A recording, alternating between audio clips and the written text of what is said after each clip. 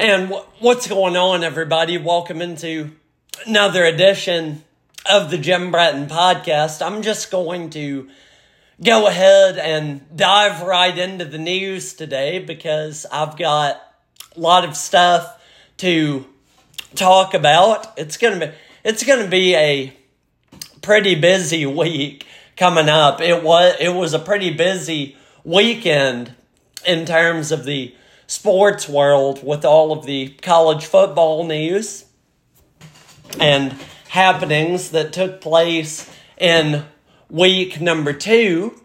And it was also, in case you were spending quite a bit of time under a rock this weekend and happened to miss the kickoff of professional football season, at least talking about the NFL, obviously. It was week 1 of that. I will have much more to say about that on the show tomorrow because, as we all know, it is Titans Tuesday on the show tomorrow, and so I can't wait to get into that and talk about how the Tennessee Titans offense packed about as much of a punch as a water pistol. That's just how horrible the Tennessee Titans offense was against the New Orleans Saints yesterday. But that's tomorrow. Before I get to that, just to give a quick little brief rundown of the show today, I'm going to be really just continuing much of the coverage from what I was talking about last week as far as what the main story of college football happens to be now and has been over the course of the last 2 weeks or so, and that is Deion Sanders, Coach Prime, and what a job he's been doing at Colorado, man. It's just crazy to watch. And so that's number 1. Number 2 is really just the biggest game that was on the calendar last week as far as college football goes. Texas and Alabama. There's certainly going to be and have been a lot of questions coming out of that game as far as what the future of Alabama football holds, quite frankly. And I asked the listeners and viewers of the show on my social media yesterday if indeed they do think this is the end of this particular era of Alabama football in terms of just the dominance that we've seen over the course of the last several years, really since Nick Saban has been there. And I've gotten a lot of conflicting responses and a lot of angry responses as well. And yes, you can assume that much of those angry responses did indeed come from Alabama fans. And so I'll be getting more into detail on that. And I'm also going to be looking into week 3 and the upcoming slate of college football games that will be taking place this week. But before I do that, yes, I'm very much, despite the fact that football, both college and now with the NFL really kicking off, has started to consume me in terms of my sports viewership, I'm very much well aware that there are other things that are going on in the sports world. And the world of tennis was certainly on the center stage or center court, depending on whichever phrase you want to use, this past week as well. The U.S. Open has now concluded, now that the two championship matches, I almost said games, you see how conflicted I am with the sports viewership thing, and as far as referring to college football and pro football games instead of tennis matches goes. You guys see where my dilemma is? Anyway, now that the two U.S. Open tennis matches have concluded, let me just extend my congratulations to the two winners of those matches. In the men's final, which should have been a surprise to absolutely nobody, Novak Djokovic, the Joker, emerged victorious in 3 sets over Daniil Medvedev. And in the women's final, Coco Gauff, 19-year-old Coco Gauff, was the victor in the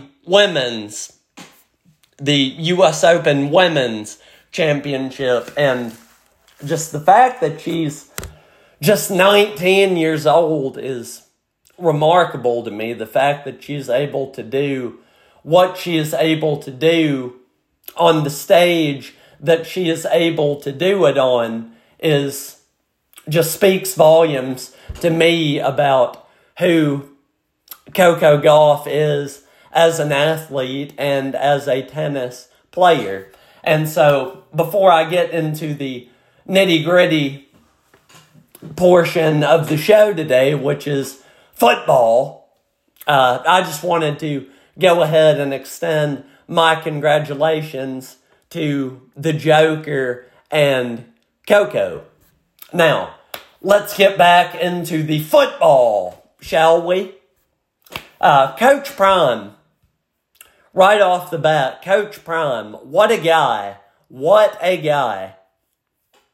The man just continues to get it done. And, of course, I've said on this show before that the schedule is going to get much tougher down the stretch, especially 2 weeks from now when the Buffaloes head up to Oregon to take on the Oregon Ducks. And what could be a top 15 matchup potentially could be a top 10 or 12 matchup, depending on how different things shake out over the course of this week in college football. Talking about Colorado and Oregon especially. And, of course, the biggie for Colorado is actually 2 weeks from this coming Saturday, I believe, when they play USC. And Caleb Williams, going to be a very tough test for both sides, honestly, but especially for Coach Prime and his Colorado Buffaloes. But as it relates to last week against Nebraska, the big rivalry game between Colorado and Nebraska, which really hasn't been that much of a rivalry over the last few years based on the fact that both of these programs have sucked over the last few years. There's really no other way to put it. But Colorado, man, my gosh. my gosh,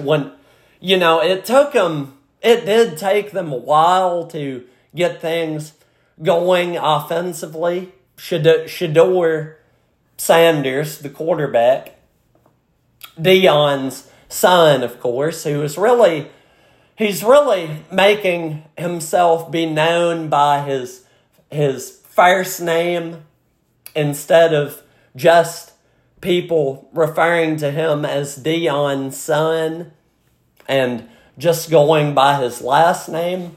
He's really doing a good job of bringing prominence to his first name, Shedeur. Shedeur Sanders, what a guy. What a guy. I'll get to him a little bit more in just a second, but more broadly speaking about Colorado's offense, once they got going, man, they got going. And Shedeur Sanders, prime example of why I say that. He finished 31 of 42, 393 yards passing, and 2 touchdowns on the day against the Cornhuskers of Nebraska.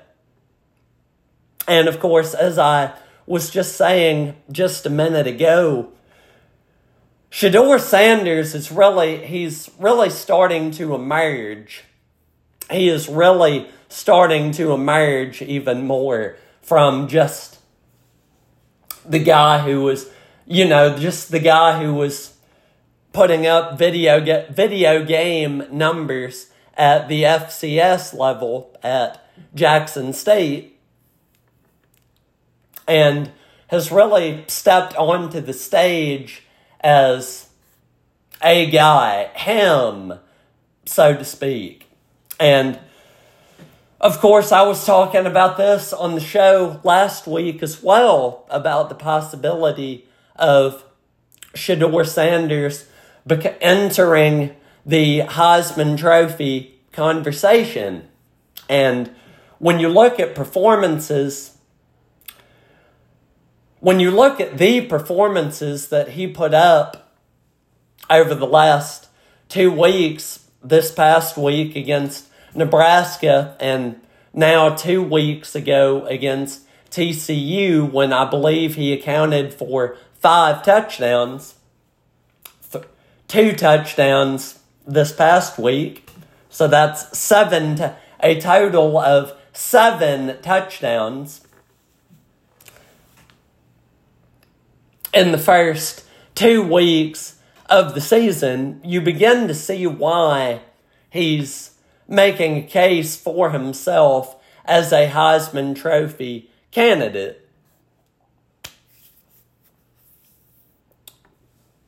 One of the big weapons, and I'm just going to go back into Colorado's offense here more broadly, one of the big weapons that they have also picked up, and I remember touching on him very much in detail last week as well, Xavier Weaver just put up another big performance for Colorado.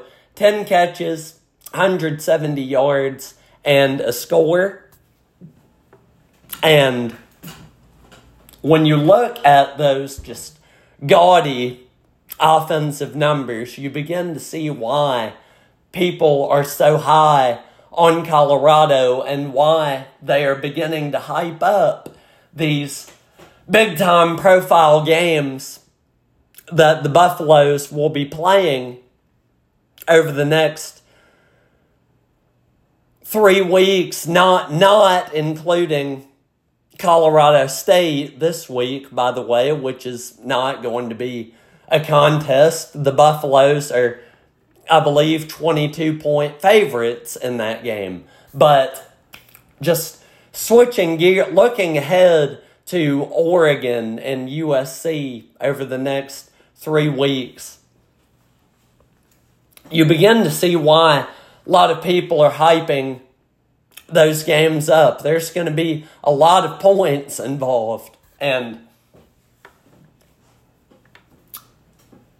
Pac-12, what we've come to be known as Pac-12 After Dark, and of course the reason for that, it's kind of a running joke how the majority of Pac-12 games kick off late at night, at least here on the East Coast, and in the Central Time Zone, obviously.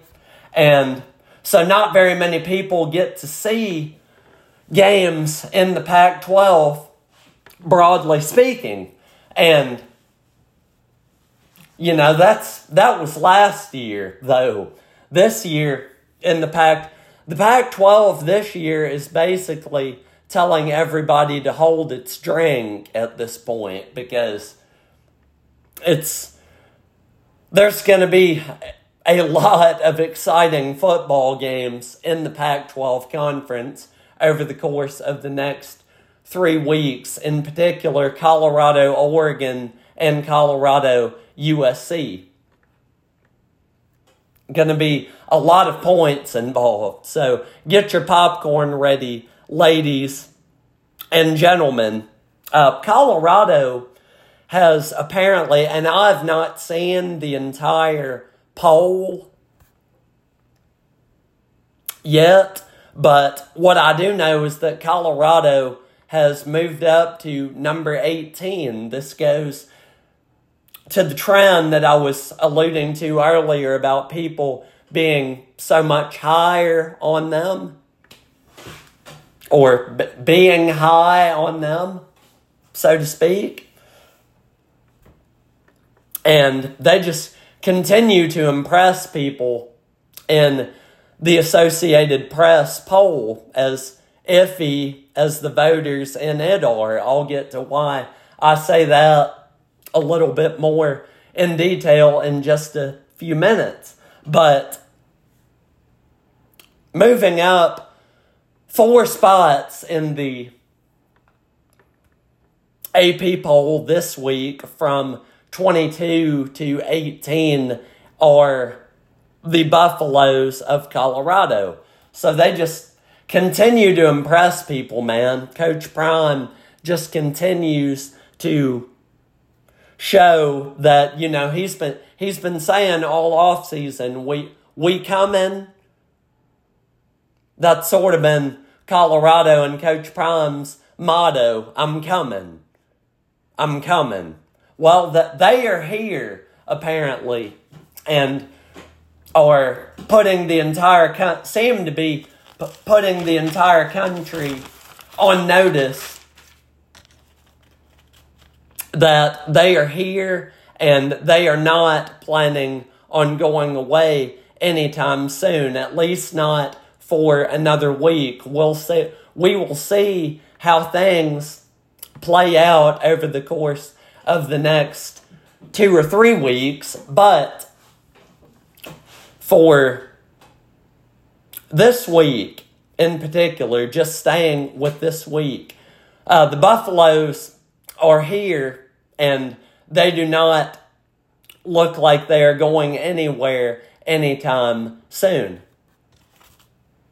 So that's story number 1 for the day. Story number 2 on the docket. I'm going to begin this segment by, and I've done this several times before on the show in different contexts. I'd like to quote the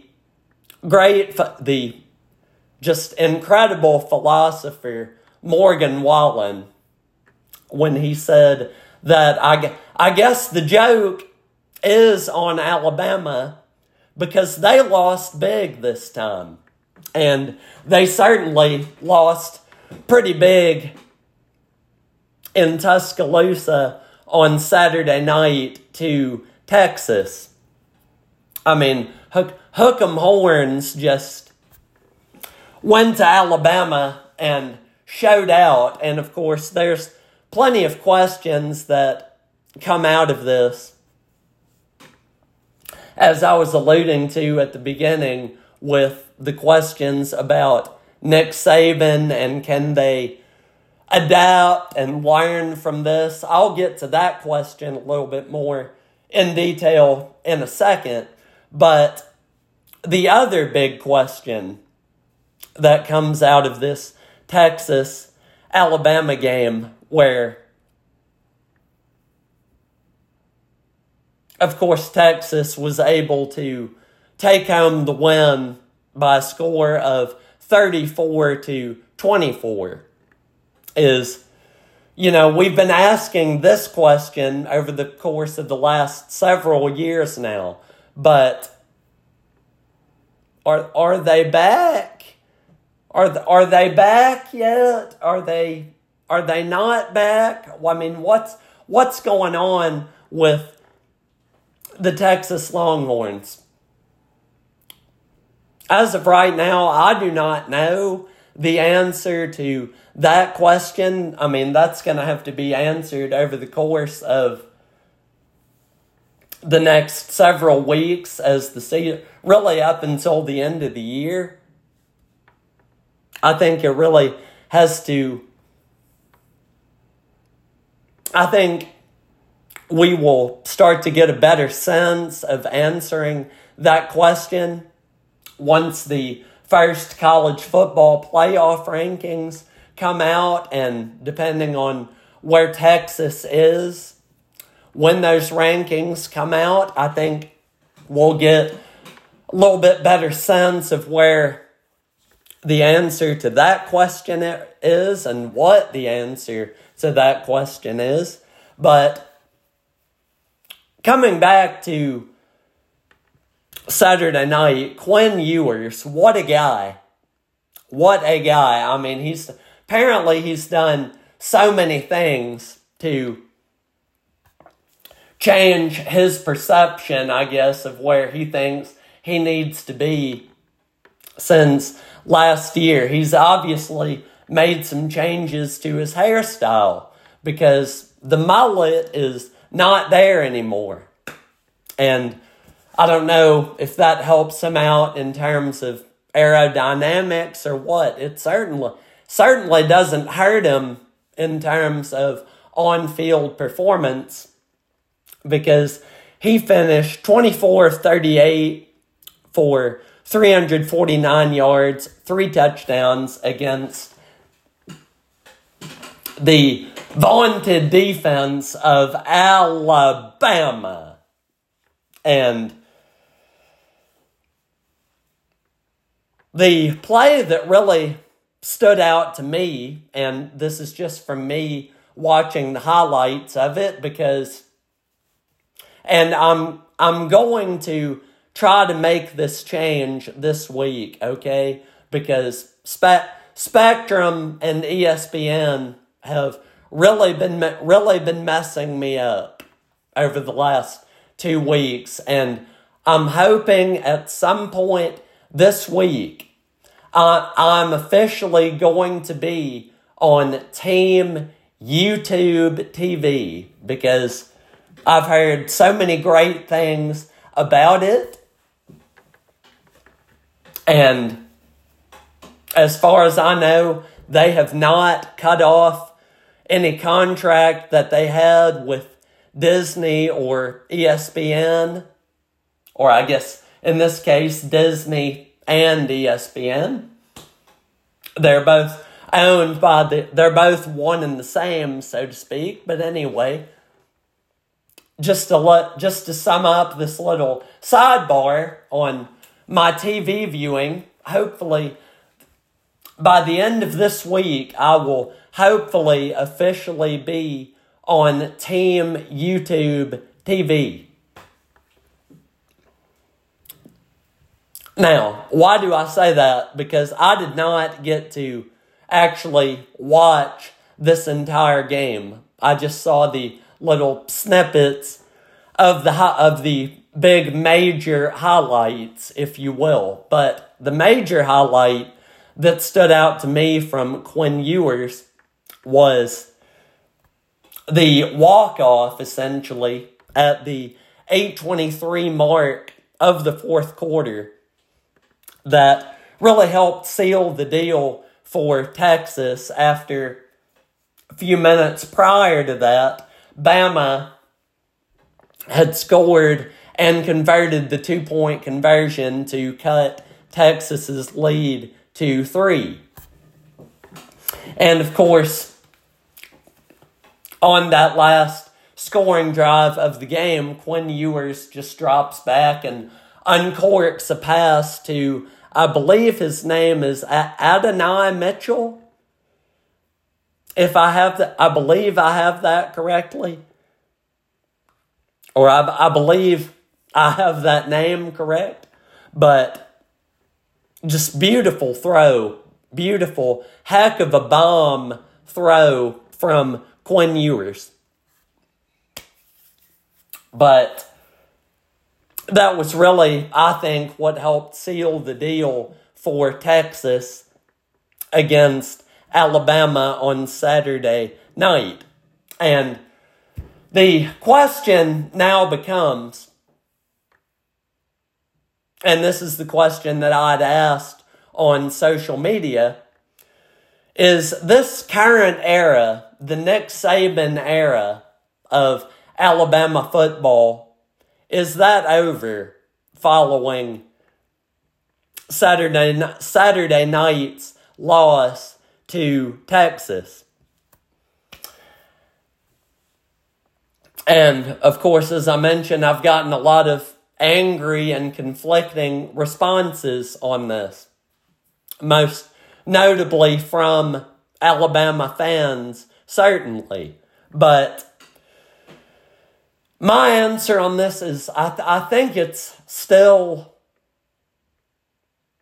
I think the jury is probably still out, because when you're replacing a guy like Bryce Young, number 1 pick in the draft, and a guy that really helped cover up many of Alabama's inconsistencies last year. People forget that if Quinn Ewers had stayed healthy in that game in Austin last year, that Alabama may have very well lost to Texas last year in Austin. But Bryce Young, of course, certainly did a very good job of not allowing that to happen.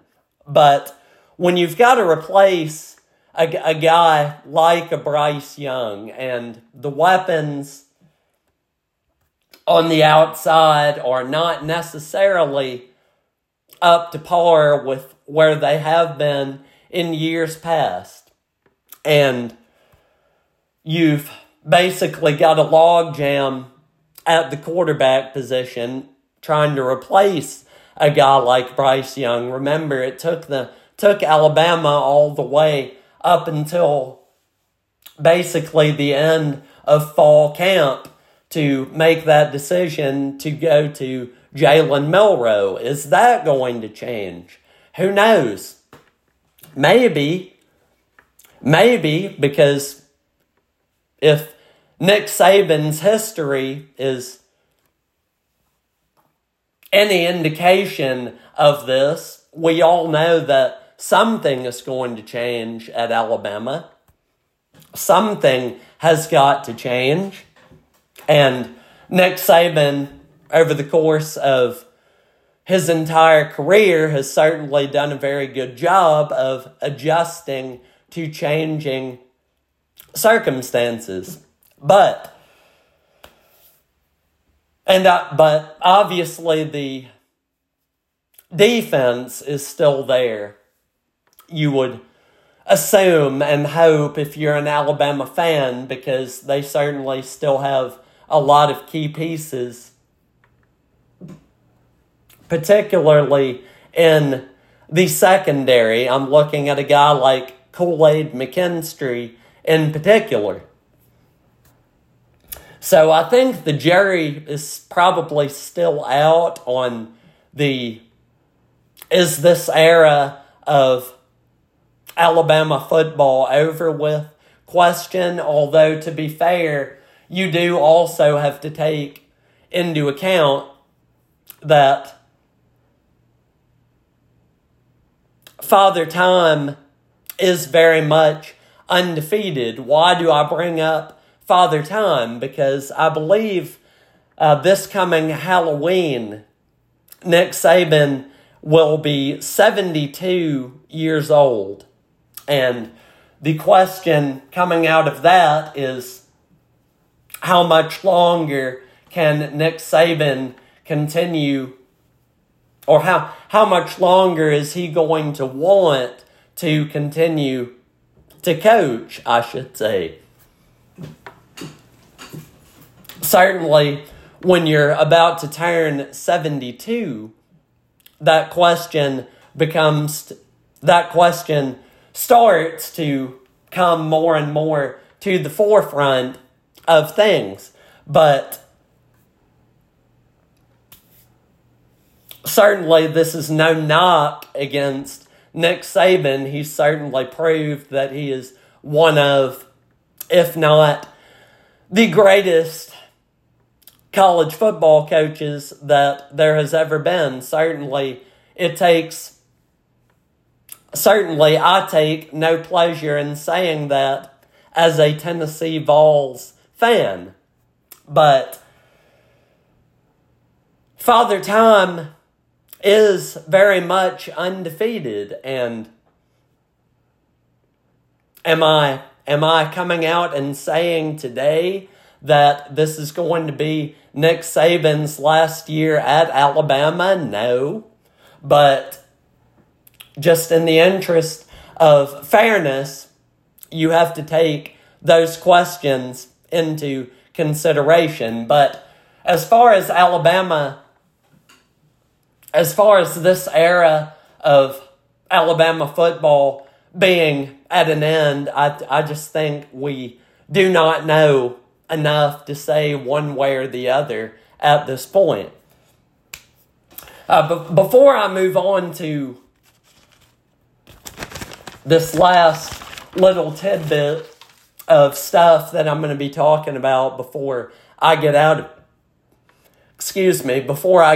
here, I just want to ask everybody out there, is there any way that I can possibly get an AP vote? Because, point of personal privilege, I've been saying all week that Florida State should have jumped Alabama ahead of Alabama in last week's AP poll. Certainly that was not the case last week. It is the case this week for obvious reasons.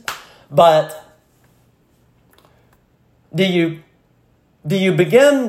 see why I would have said that? Do you see why I would have gone out on a limb, apparently, and said that? Does it make just a little bit more sense now? I think it does. I think it does. But I need to figure out how to get a vote in the Associated Press top 25 poll, because apparently I must see some things that the voters in the AP poll don't see, because when you have Florida State knocking off a team like LSU, who is no slouch, mind you, but that was a top 10 matchup last week. People forget. But when you compare that to what Alabama did to my beloved alma mater, which frankly they should have done to my beloved alma mater, it was really no surprise to see Alabama win that game by a score of 56-7. But it's really night and day when you look at it. Okay, so I need to figure out how to get a vote in the AP poll. I'm going to do some research on that, and one way or the other, I will try to get back to you guys as soon as possible as far as with what the verdict of that is. And to be fair, yes, I know that I'm not going to end up getting an AP vote. I'm being a tad sarcastic when I say all of this, obviously, although, am I though? Am I? Anyway, moving on to week 3 of the college football slate of games. There's really not that much like it was with week 2. There's really not that many games that stand out to me just from briefly browsing the schedule. I guess I'll be watching South Carolina, Georgia, mainly because it's going to be on CBS, and this may very well be one of the last times that I and we get to see a SEC game on CBS, because starting next year, the CBS game of the week is going to be exclusively in the Big Ten, which is sad for a lot of reasons, but maybe South Carolina will give them a game, maybe not, probably not, but we will just have to wait and see what happens on 2:30, what happens at 2:30 on this coming Saturday afternoon. And of course,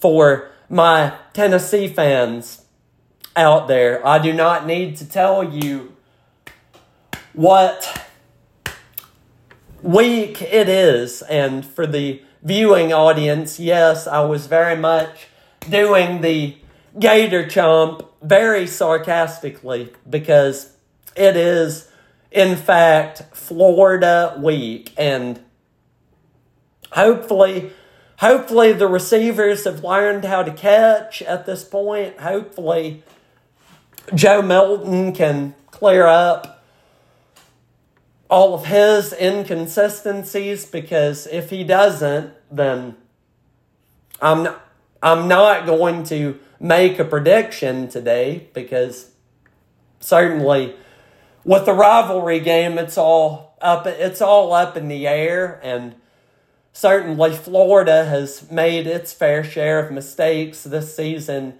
as well. But Joe Milton has already said that he doesn't lose in the state of Florida, and hopefully for Tennessee fans, that is, and of course, knock on wood, hopefully that is going to be the case this Saturday night in the Swamp. And with all of that being said, I suppose that is going to do it for me today. Be sure to stay tuned for the show tomorrow, which is, of course, Titans Tuesday on the Jim Bratton podcast.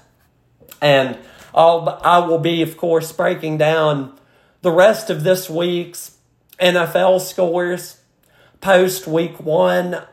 Obviously, I'll be talking about the Titans and the Saints in greater detail, and looking ahead to week 2's action as well. Should be a lot of fun, so get your popcorn ready for that, ladies and gentlemen. But with all of that being said, guys, I've got to hop out of here. I want to thank you all so much for watching and listening to this edition of the Jim Bratton podcast.